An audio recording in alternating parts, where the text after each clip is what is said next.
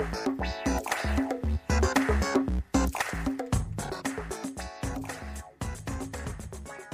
morning, Bay Hills. Grab the study guide that's in your program. Pull it up on your phones or your Bibles. 1 Samuel 17 is where we're going to be. As you're doing that, just a quick couple items.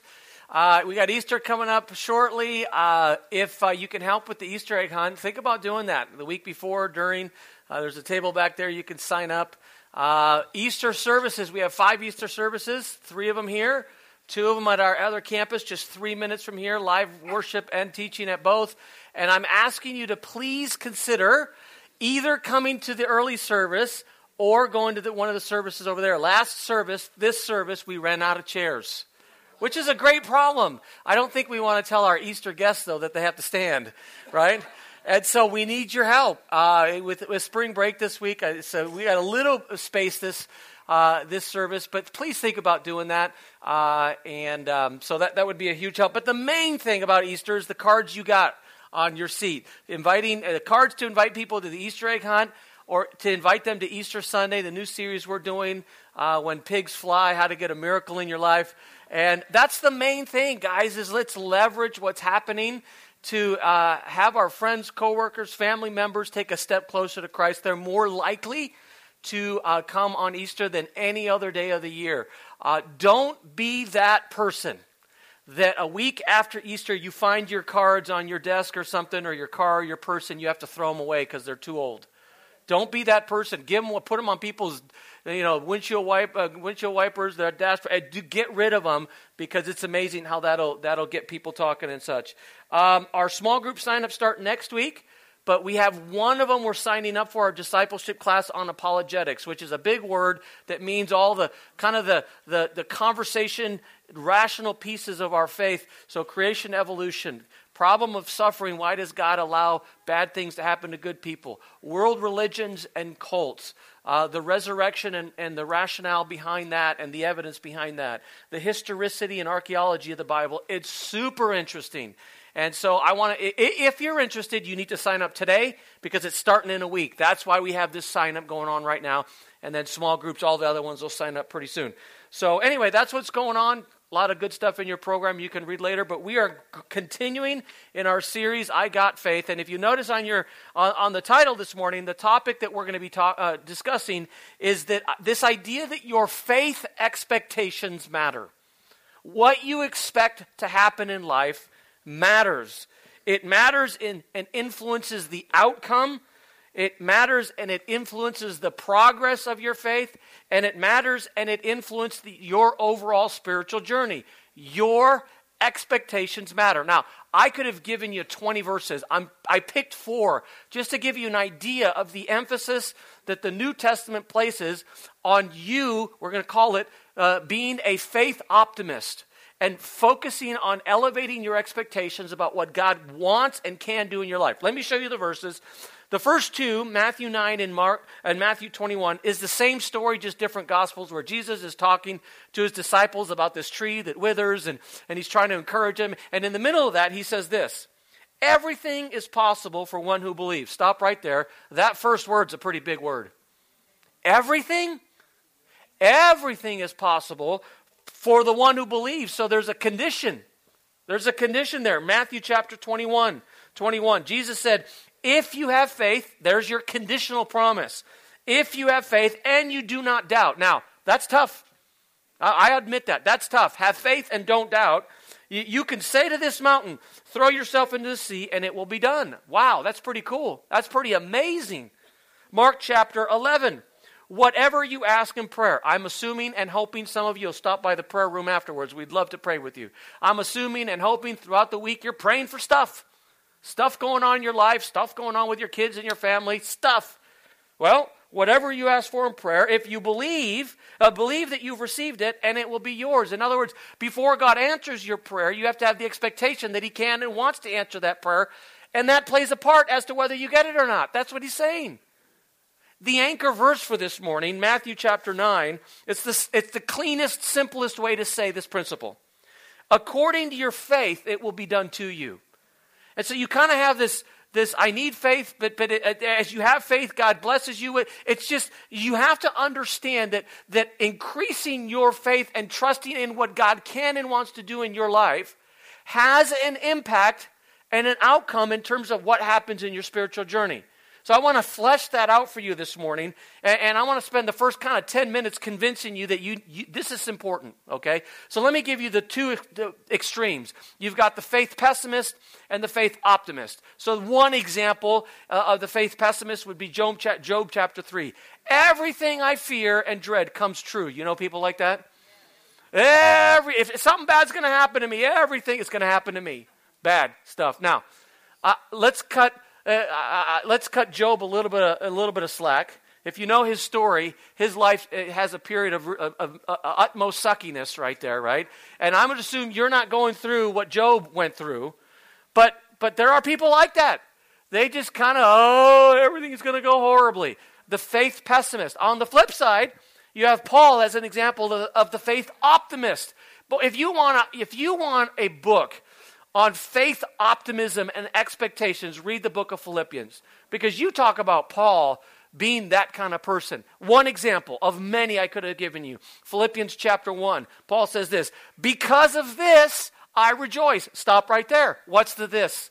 Something good must have happened, right? What happened? Did he get a promotion at work? Did he get a bonus? Right? Is he going on a cruise? Right? Did his kid get a full ride scholarship to college? What happened that he's so happy about?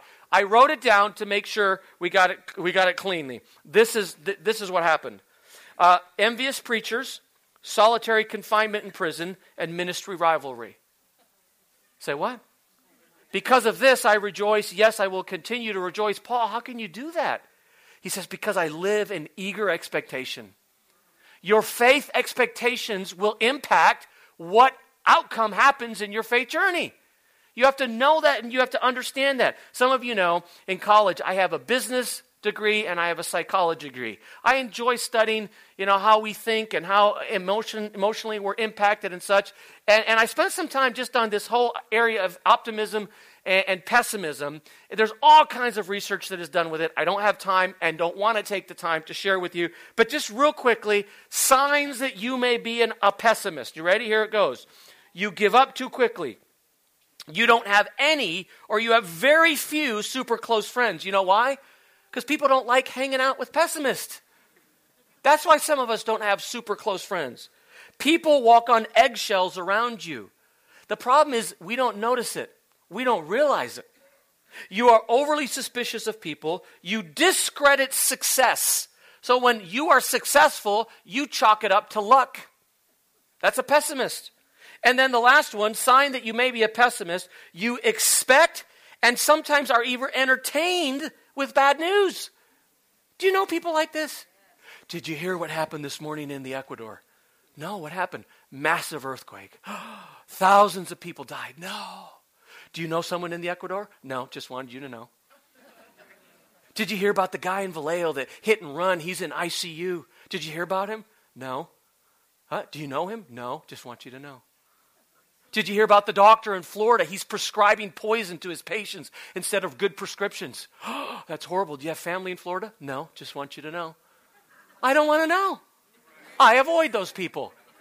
You're not allowed to do that. You're the pastor. Watch me. It is just, oh my goodness, you want to shoot yourself in the head after talking to this person.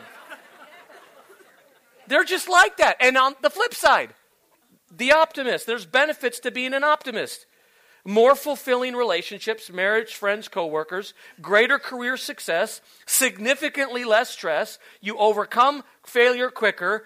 Optimists have better overall health. In fact, optimists live on average 8 to 10 years longer than pessimists. And here, get this, benefit of optimism, your witness is enhanced.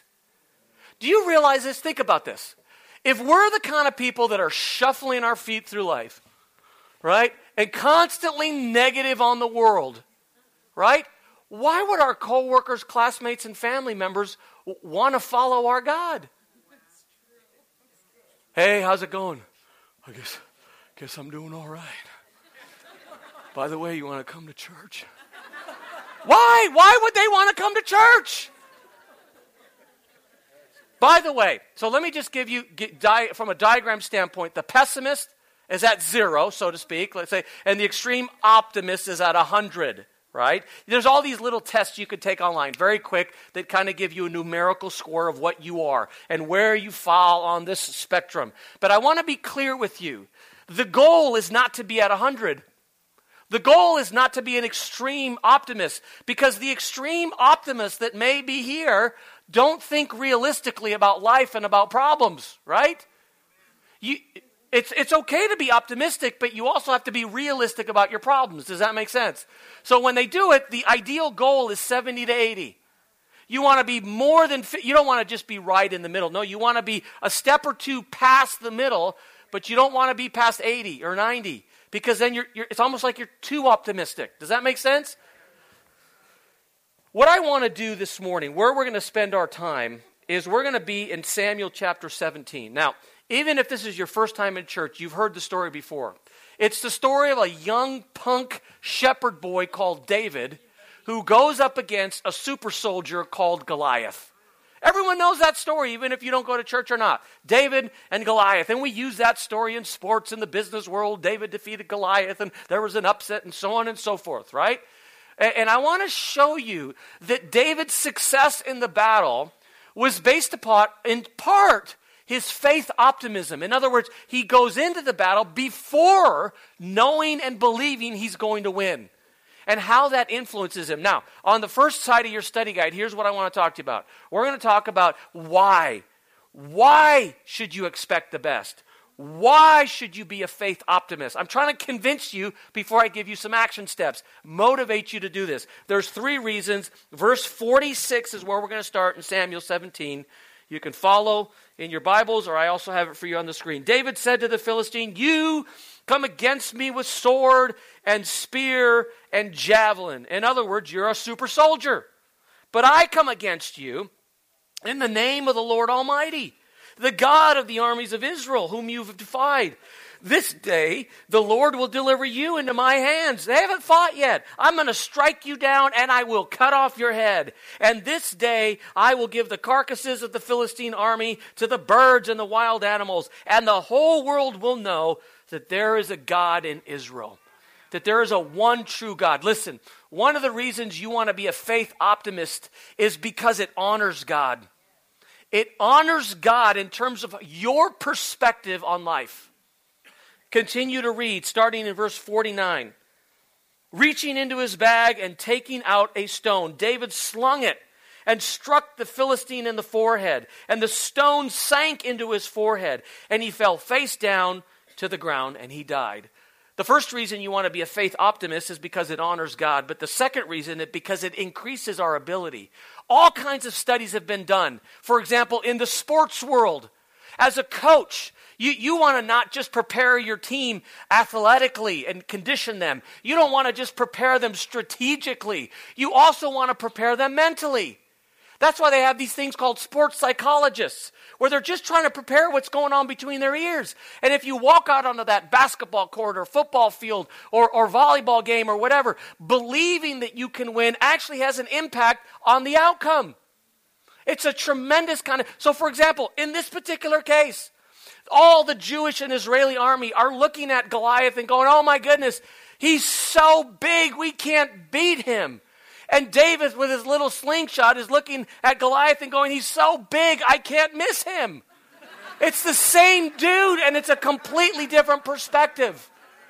It affects the sporting world. It affects the school world. If you're a student, studies have shown that when you go into class, when you go into a midterm, your ability to get a good grade... Oh, I almost lost it right there. Do you guys see that? That was exciting, wasn't it? If you're taking a midterm, your ability to get a B or an A, a good grade, whatever that is to you, to some extent is based upon your perspective when you sit down on that midterm. If you sit there and go, "I know this stuff and I'm going to get a good grade," you have a higher probability of doing just that. Now, let me be clear. You can be incredibly optimistic, but if you haven't studied, you're not getting an A or a B. You see what I'm saying? So you've got to study, but if you study and you have a right perspective, the probabilities go up. If you study and you sit down and go, "Oh, I hope I don't forget it," you've automatically knocked down your grade before you even know it. All kinds of studies. It affects the sporting world. It affects the school world. But what I'm most interested in is that it affects our spiritual world. Can I ask you a question? Do you think God has better things for you tomorrow than he had for you today? Do you think your spiritual journey can grow and improve next month more than it is today? You see, knowing that, believing that, living that will actually contribute to it being reality. You have to get this. You have to understand this. The last reason is that it encourages others, that I have faith optimistic. Look what he says, second part of verse 51. So I'm picking it up right at the end. This is after Goliath gets killed. Okay, because I'm picking and choosing. We don't have time to go to all the verses. When the Philistines saw that their hero Goliath was dead, they turned and ran. Now listen, for 40 days, they were talking smack. Right? They thought they were all that. Bring it on, Jews. Right? Oh, it was going on. Until this happened. Then they ran. Right? Now look at the opposite. The men of Israel and Judah, they surged forward. For 40 days they were cowering. They were afraid. Oh my goodness, we're going to die. Right? Not now. The men of Israel and Judah surged forward with a shout. And they pursued the Philistines. And then they ransacked their camp. You see, you being faith, having faith that is optimistic, it not only honors God, it not only increases our ability, it encourages others. It encourages others. Let me explain it to you this way. Let's say you and I are on a plane, right? The plane goes down, it crashes, but we survive, and we end up on a deserted island, and we start kind of making life, kind of like Castaway, the movie, right? And there we are. And you know, we build a hut to live in. Well, mainly you build a hut, and I watch and encourage you because I don't know what I'm doing. But we build a hut, we make some sort of, weapons that we can get animals to eat and things like that. So we get fruit, we plant a little vegetable garden. No one's saving us, but we're making life. So go on, right? And then one morning you wake up and oh my goodness gracious, you have a terrible pain in your side, in your belly. Oh my, you're just crippled over and you can't walk and it's just really painful. Very quickly we determine it's your appendix. Your appendix is about ready to blow up inside of you, right? And that's not good, right? If your appendix severs inside of you, it's poison all over and oh my goodness. Now, if it's that situation, two options. What do you want? Option A. Ready? I say to you, hey, did you know that Grey's Anatomy is my favorite show on TV? I had a biology degree in college, and I took extra classes in dissection. And this is going to be weird to you. I mean, you talk about coincidental. The month before we got on the plane, I just watched the Health Channel, and they had this whole series on appendectomies.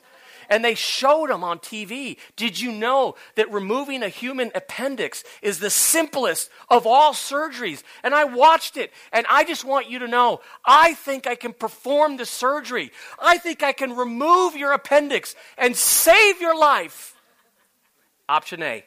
Or option B. Dude, I think you're going to die. What would you prefer?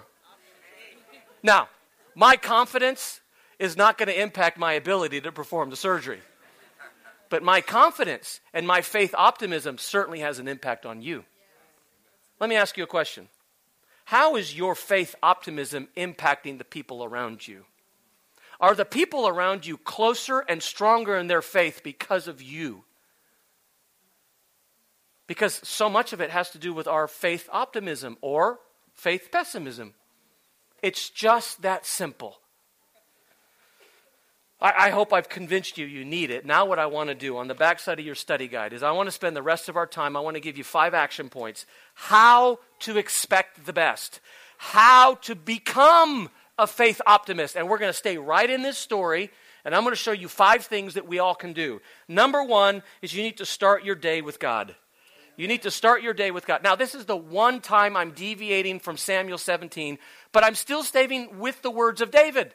The story, right? He writes in the book of Psalms, in the morning, O Lord, you hear my voice. Question, why? How? Well, apparently, David, he gets up in the morning, has a cup of coffee, and one of the first things he does is talks to God. We call it prayer. Right? That's one of the first things he does. He has a little devotional time. He doesn't say, I spend 3 hours in Bible study. No. I have a little Devo time. I read, I have my daily bread, and I read a couple verses, and I talk to God. In the morning, O Lord, when you hear my voice, in the morning I lay my requests before you. Do you have requests? Requests about your family, requests about your health, requests about your career. You know what? I'm going to start my day. God, I got these issues, got these problems, got these concerns. I just want to bring them to your attention. In the morning, I lay my request before you, and here it comes. I wait in expectation. That's a key phrase for us this morning. Your expectation is going to impact your faith journey. Did you know that studies show that what you do in the first 15 to 30 minutes in your day has an impact on the entire rest of your day? Did you know that? Whatever you do, first 30 minutes impacts the rest of your day. So think about what you normally do right now. The problem is, you want to know what most of us do? We open up our laptop and reread the news. Have you noticed 90% of it is negative? Or we turn on TV and watch Bad Morning America, right? Or we get in our cars, commute, and listen to talk radio because it's so uplifting and God-inspiring, right? No wonder you're all bummed out. The first 30, 40 minutes of your day is not uplifting to you. It's not positive to you. Could I suggest you tweak your morning? Could I suggest you look at what's happening here and going, maybe I need to make some changes? Give me 7 minutes, you and God. 7 minutes in the first 30 minutes of your day. Watch what happens to you. Psalm 118:24. This is the day that the Lord has made. Let us rejoice, which is his way of saying, let's expect the best and be glad in it. You see, some of us wake up in the morning and we're like, good morning, Lord. And others of us are, good Lord, it's morning. How many would admit, I wake up grouchy? Huh? And some of you would say, no, I let grouchy sleep in and get as much sleep as he can. Guys, tweak your morning. Change your morning, okay? Number 2 is you have to resist the attitude of fear. Resist the attitude of fear. Verse 3, Samuel 17. The Philistines occupied one hill and the Israelites another. I had the privilege when I was in college to go on a 1-month study trip to Israel. And we went with a theologian and an archaeologist to the ravine and the hillside where we think this battle occurred. In one area, you had David and the Jewish army, and then you had this ravine, and on the other hill, you had the Philistines and Goliath. And it's the distance between like our stage right here and McDonald's. So it's a pretty big distance, but it's a natural amphitheater. So you can talk and kind of yell, and you can hear it from here all the way over to there, right? And what's happening is they're smack talking each other. And everybody can hear. So verse 3, the Philistines occupied one hill, the Israelites the other hill. A champion named Goliath, who was good from Gath, he came out. His height was 6 feet 9 inches. If you have like an NASB or even an NIV, it will give you his height in cubits, right? But I've tried to translate it for you. He's a big dude. He's a tall dude, okay? Goliath stood and he shouted to the ranks of Israel. He didn't need a microphone. Everybody could hear him. This day, I defy the armies of the Lord. Now, this next phrase is very important. Ready? Here it comes. Give me one man. Give me one man and let us fight. On hearing the Philistine words, watch. Saul and all the Israelites were dismayed and they were terrified. I'm not going to spend much time on it because as we wrap up our series in a couple weeks, we are going to spend one entire week just on this theme. For the moment, here's what I want you to know. You need to understand that fear, worry, and anxiety will shipwreck your faith. Fear, worry, and anxiety will shipwreck your faith. There are some that say, other than sin, nothing, absolutely nothing is more destructive to your spiritual journey than the fact that you are consumed with worry and anxiety. By the way, your fears don't go away just by ignoring them. It's very interesting I don't have the time. I tried to fit it in, didn't have the time. But Hebrew scholars, when you read especially in the Hebrew or like the NASB, there is a hint as to what Goliath is doing. Day number 1, he starts at his hill and he smack talks the Jewish people and the Israelites. But as the days go by, and we have 30, 40 days that are going by, there is indication that he doesn't continue right here. Oh, no. As the days go by, he starts walking down his hill, gets to the ravine, and as the days go by, he starts walking up their hill. What's the point? The point is this. If you don't do to fear what David did to Goliath, he will continue to take more territory. He doesn't sit back and watch. He takes as much as he can take.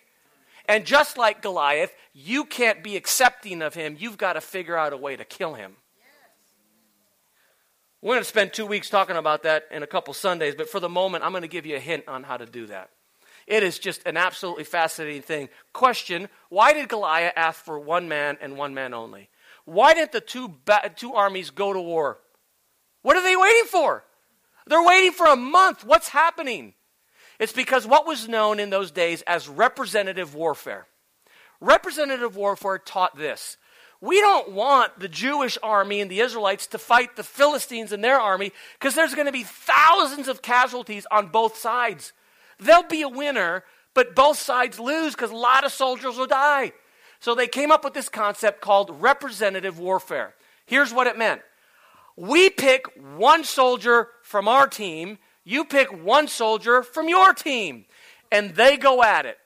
But whoever wins between those guys wins for the entire team. And whoever loses, loses for their entire team. Does that make sense? Let's just get one-on-one. And then we at least save ourselves thousands of casualties on both sides. That's what he's waiting for. Bring it on. Give me one guy. We'll go at it. Now listen to me, because we're talking about fear. You want to know how to defeat fear? Do you realize that representative warfare is the exact same thing Jesus did for you on the cross? Jesus has a conversation with Satan. He's like, you want a piece of this? Okay, here we go. Here's what we're going to do. You and me. Your team against my team. But whoever wins, wins the whole marbles. If I win for my entire team. I win for all my people. They all get forgiveness if they want it and they embrace it. You see, you don't have to stand up to Satan because your representative soldier, Jesus, already did it for you. You just have to accept it. You have to live a life with Christ. And it's the first little hint to figure out a way to defeat anxiety, worry, and fear in your life. You've got to fight it. You've got to fight it. The third thing is you must eliminate negative words from your vocabulary. So the story starts with David off as a shepherd, and his dad says, hey, you should go to the battlefield, and you should take your brothers who are at the battlefield some sandwiches and some cheese, and, take them some snacks. So that's how it started. He gets to the battlefield. He's like, who's this big dude yelling at us? What's going on? He starts talking to soldiers before he even bumps into his brothers. This part of the story explains to us what happens when his brothers see and hear him. Watch. David asked, he's asking the other soldiers, what will be done for the man who kills this Philistine? Important question we're going to come back to later. What will be done for the man who kills this Philistine and removes this disgrace from Israel? Who is this uncircumcised Philistine that he should defy the armies of the living God? When Eliab, David's older brother, heard him speaking with the men, he burned with anger at David, and he asked, why have you come down here? Hear the sarcasm? With whom did you leave those few little sheep in the wilderness you watch over? You're conceited. You're wicked. You only came down to watch the battle. Did you see the difference in language? David, positive, hopeful, faith-filled. I'm going to take Goliath. Question, why did he ask about the reward? Why did he want to know, well, what's going to happen for whoever kills Goliath? What's the reward? You want to know why? Before the battle even starts, he has an inkling, I can beat that guy. That's why he wants to know. By the way, you want to know what the reward was? A chunk of cash, tax relief, and he gets to marry the king's daughter. Dang. I'll take that. But he's faith-filled. I think I can pull this off. Now did you notice Eliab, the brother? The brother is negative, pessimistic, hurtful, aggressive. I read a study by an author and psychologist called Dr. Seligman, and here's what he says. Listen. How you talk about and explain the small good things that happen in your life. So think about small good things that happen in your life. However you talk about them will either increase your personal success or hinder your future progress. When something good happens in life, to the optimist, he takes credit. Hey, I heard you got a promotion at work. That's right. I deserved it. Right? I'm a better worker than Sally. I'm a better worker than Joey. I should have got the raise. I should have got the promotion. That's how an optimist thinks. But when the same thing happens to a pessimist, they chalk it up to coincidence. And that invariably impacts your future. Question, how do you talk about you? What do you say about yourself? Whether outwardly and verbally or just right here between your ears. Do you realize you say things to yourself you would never allow someone else to say to you? And the question is why? You have got to control your negative language. It becomes a self-fulfilling prophecy. James chapter 3. James talks about the power of the tongue. But then he spends most of the time talking about the destructive nature of the tongue and our words. And he says, do you realize how destructive your words can be? They're like a fire, and they set a whole forest on fire. Just like it could set your entire life on fire. And it's doing it for some of you. You have got to be so incredibly helpful. Have you noticed, if you have kids, have you ever seen this? Have you ever noticed how they can talk themselves into being sick so they can skip school? I think I'm getting a headache. I think I'm getting the flu. I think I need to throw up. And in some cases, they do. It's because your words can literally impact you physiologically. It's that powerful. Number 4. How to be a faith optimist. You have to exercise and practice your faith. By the way, that's what Growth Track is all about. We have it in the program. We do it every month, first and second Sunday. It happens second service. It's our way of starting to help you grow in your faith. And if you haven't gone, you need to go. Okay? Now, we pick up the story where David is asking the king permission to fight Goliath. So David has now decided, I want a piece of him. Before you go running out on the battlefield, you got to go talk to the king. That's where we pick up the story. Verse 33. King Saul replied, You're not able to go out against the Philistine and fight him. You're just a young man. Somewhere between 60 and 80. He's young, right? He's been a warrior from youth, right? Most kids, they play little league baseball. They played soccer. Not Goliath. He was doing karate classes when he was young. He's been a soldier since day one. But David said to King Saul, Your servant, I have been keeping my father's sheep. Well, that doesn't make me very confident. Why should you take on Goliath? I'm a shepherd. Oh, okay. And then he goes on. He says, when a lion or a bear came and carried off one of my sheep from the flock, I went after it and struck it. I want you to think about this, right? Let's say you're a shepherd. Let's say we're shepherds. We're out in the middle of a field because you're by yourself. You got the flock that's owned by the family, right? You're looking this way, and all of a sudden a mountain lion comes over here, grabs one of the sheep, boom, takes off with the sheep, right? For dinner, right? At that very moment, what would we do? You know what I would do? That's a bummer. Not David. No! He takes off after. That's what it says. This guy's crazy. I went after it. Then I struck it, rescued the sheep from his mouth. Then when it turned on me, I seized it by its hair. I struck it and I killed it. Wow. And then he adds, your servant has killed both the lion and the bear. This uncircumcised Philistine will be just like one of them because he has defied the armies of the living God. Listen to me very carefully. God brought some of you here today to hear this next phrase. Listen. Giant killing faith comes when you practice on bears and lions. Some of you do not have a giant Goliath problem in your life right now. You know what you have? You have a mountain lion problem in your life. And what I'm trying to help you understand is what you do with your mountain lion will determine what happens when Goliath shows up in your life. And if you lose to Goliath, all I have to do is look back in your life at all the opportunities that God has given you to practice your faith and to grow your faith. And if you are resisting those, you are not preparing yourself for the bigger problems in life. Giant killing faith doesn't descend from the sky. It doesn't happen when you fill out the notes in your study guide. It doesn't happen because you're faithful at small group or youth group. It happens when no one is looking, out in the middle of the field, when no one sees you.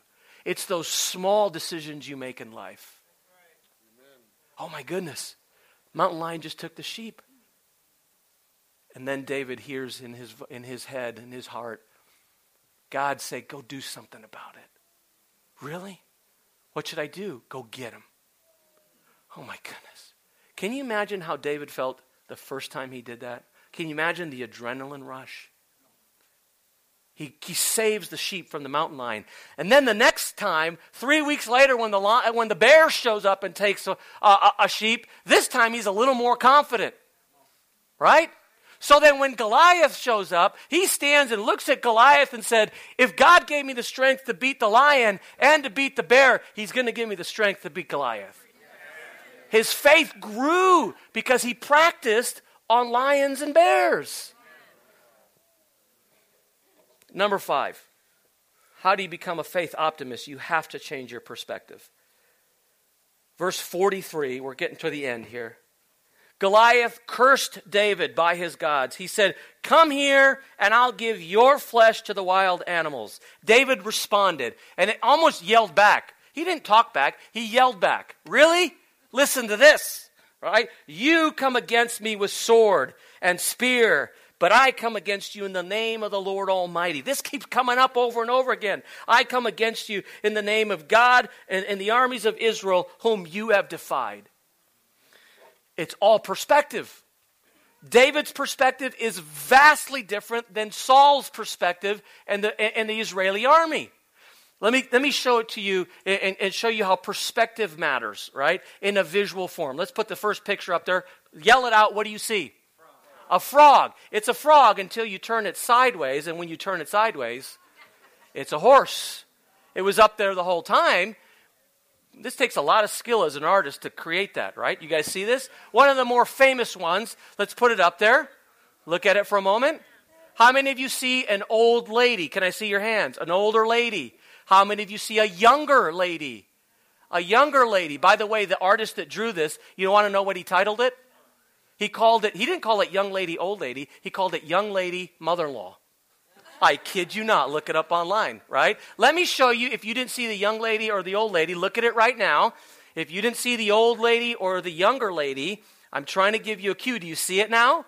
One is the mouth, one is the necklace, one is the eye, one is the ear, one is looking forward or sideways, the other one is looking backwards. You see that? It's the same image, but it's a different perspective. This next one is very interesting. Put it up there. What do you guys see? You guys see the elephant? Okay, now I want you to look at the hump, the eye, and the ear area of the elephant. Do you see another image there? Do you see it? Okay, if you don't see it, I want you to squint. Because sometimes optical, squint, see it? You guys see it? Actually, it's just an elephant. I'm just messing with you. Some of you are like, I think I see a parakeet. Oh, that was the best part of church. Why should you guys struggle through that? Okay, let me show you the main one. You guys see the duck?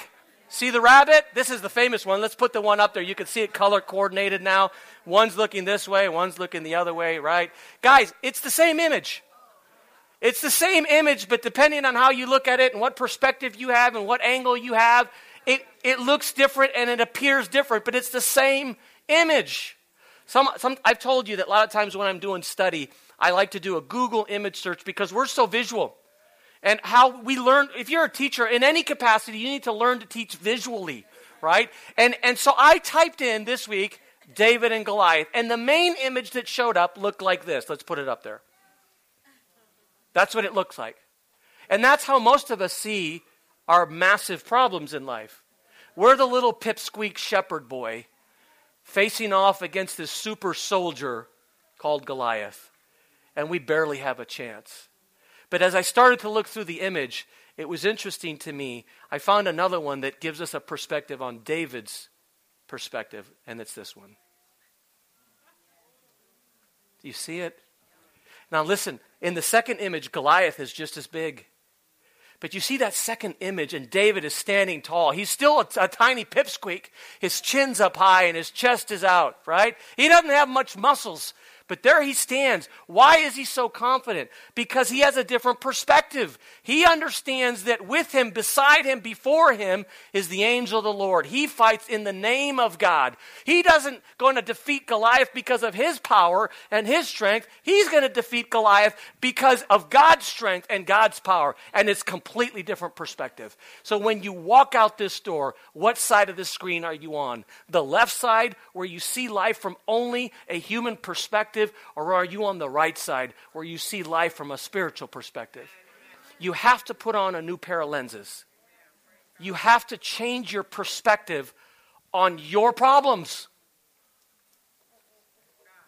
I started with one of these verses, but I didn't give you the context. In Mark chapter 9, a dad comes to Jesus and asks for healing for his son that has been sick. Jesus asks the boy's father, "How long has he been like this?" And the dad answered, "From childhood. Take pity on us and help us, Jesus." And Jesus answers him, he says this, and this is the verse I gave you. Everything is possible, but there's a condition for those who believe. And the dad's response is powerful. Immediately the boy's father exclaimed, I do believe. You see, I think you would say the same thing. I believe. But you also are smart enough to understand and to maybe say what this dad also says. But Jesus, help me. Help me overcome my unbelief. Help me grow in my faith. Because instinctively, I think we all know that my expectations of what God can and wants to do through us, it's going to impact what happens. This dad gets it. God, Jesus, help me. I want to believe. I don't want to have this unbelief. Help me. How do I do that? Glad you guys asked. There's 5 things. You guys got to start your day different. I don't care you fill out your notes. Do something based upon what you've learned. If your attitude stinks, if you feel yourself down most of the day, reevaluate the first 15, 30 minutes of your life. Your day. Change it. Second of all, you have to fight fear. You have to fight anxiety. You have to fight worry. Well, that's just who I am. Well, get over it. You got to fight it. You got to resist it. You got to change your vocabulary. You got to talk differently about yourself and your life. You got to talk in a way that shows that you believe in a God that's got you. You got to practice your faith.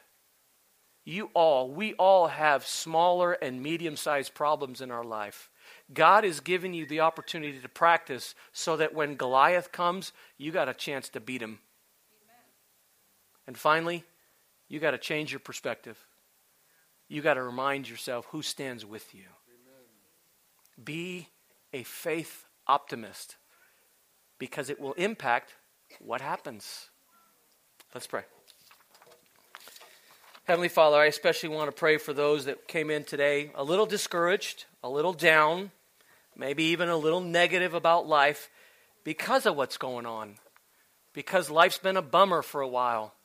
And as hard as we work, things aren't changing. And today's been helpful for us. Father, regardless of where we're at on that scale of 1 to 100, help us take a couple steps forward.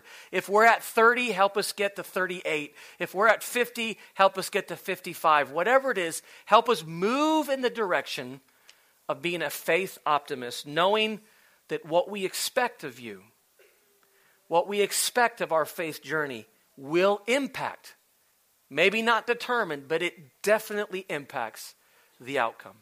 Father, thank you for your word. It's incredibly practical, week after week after week. We're grateful for who you are. Continue to work in our lives and in our church. We pray this in Jesus' name, and all God's people said, Amen.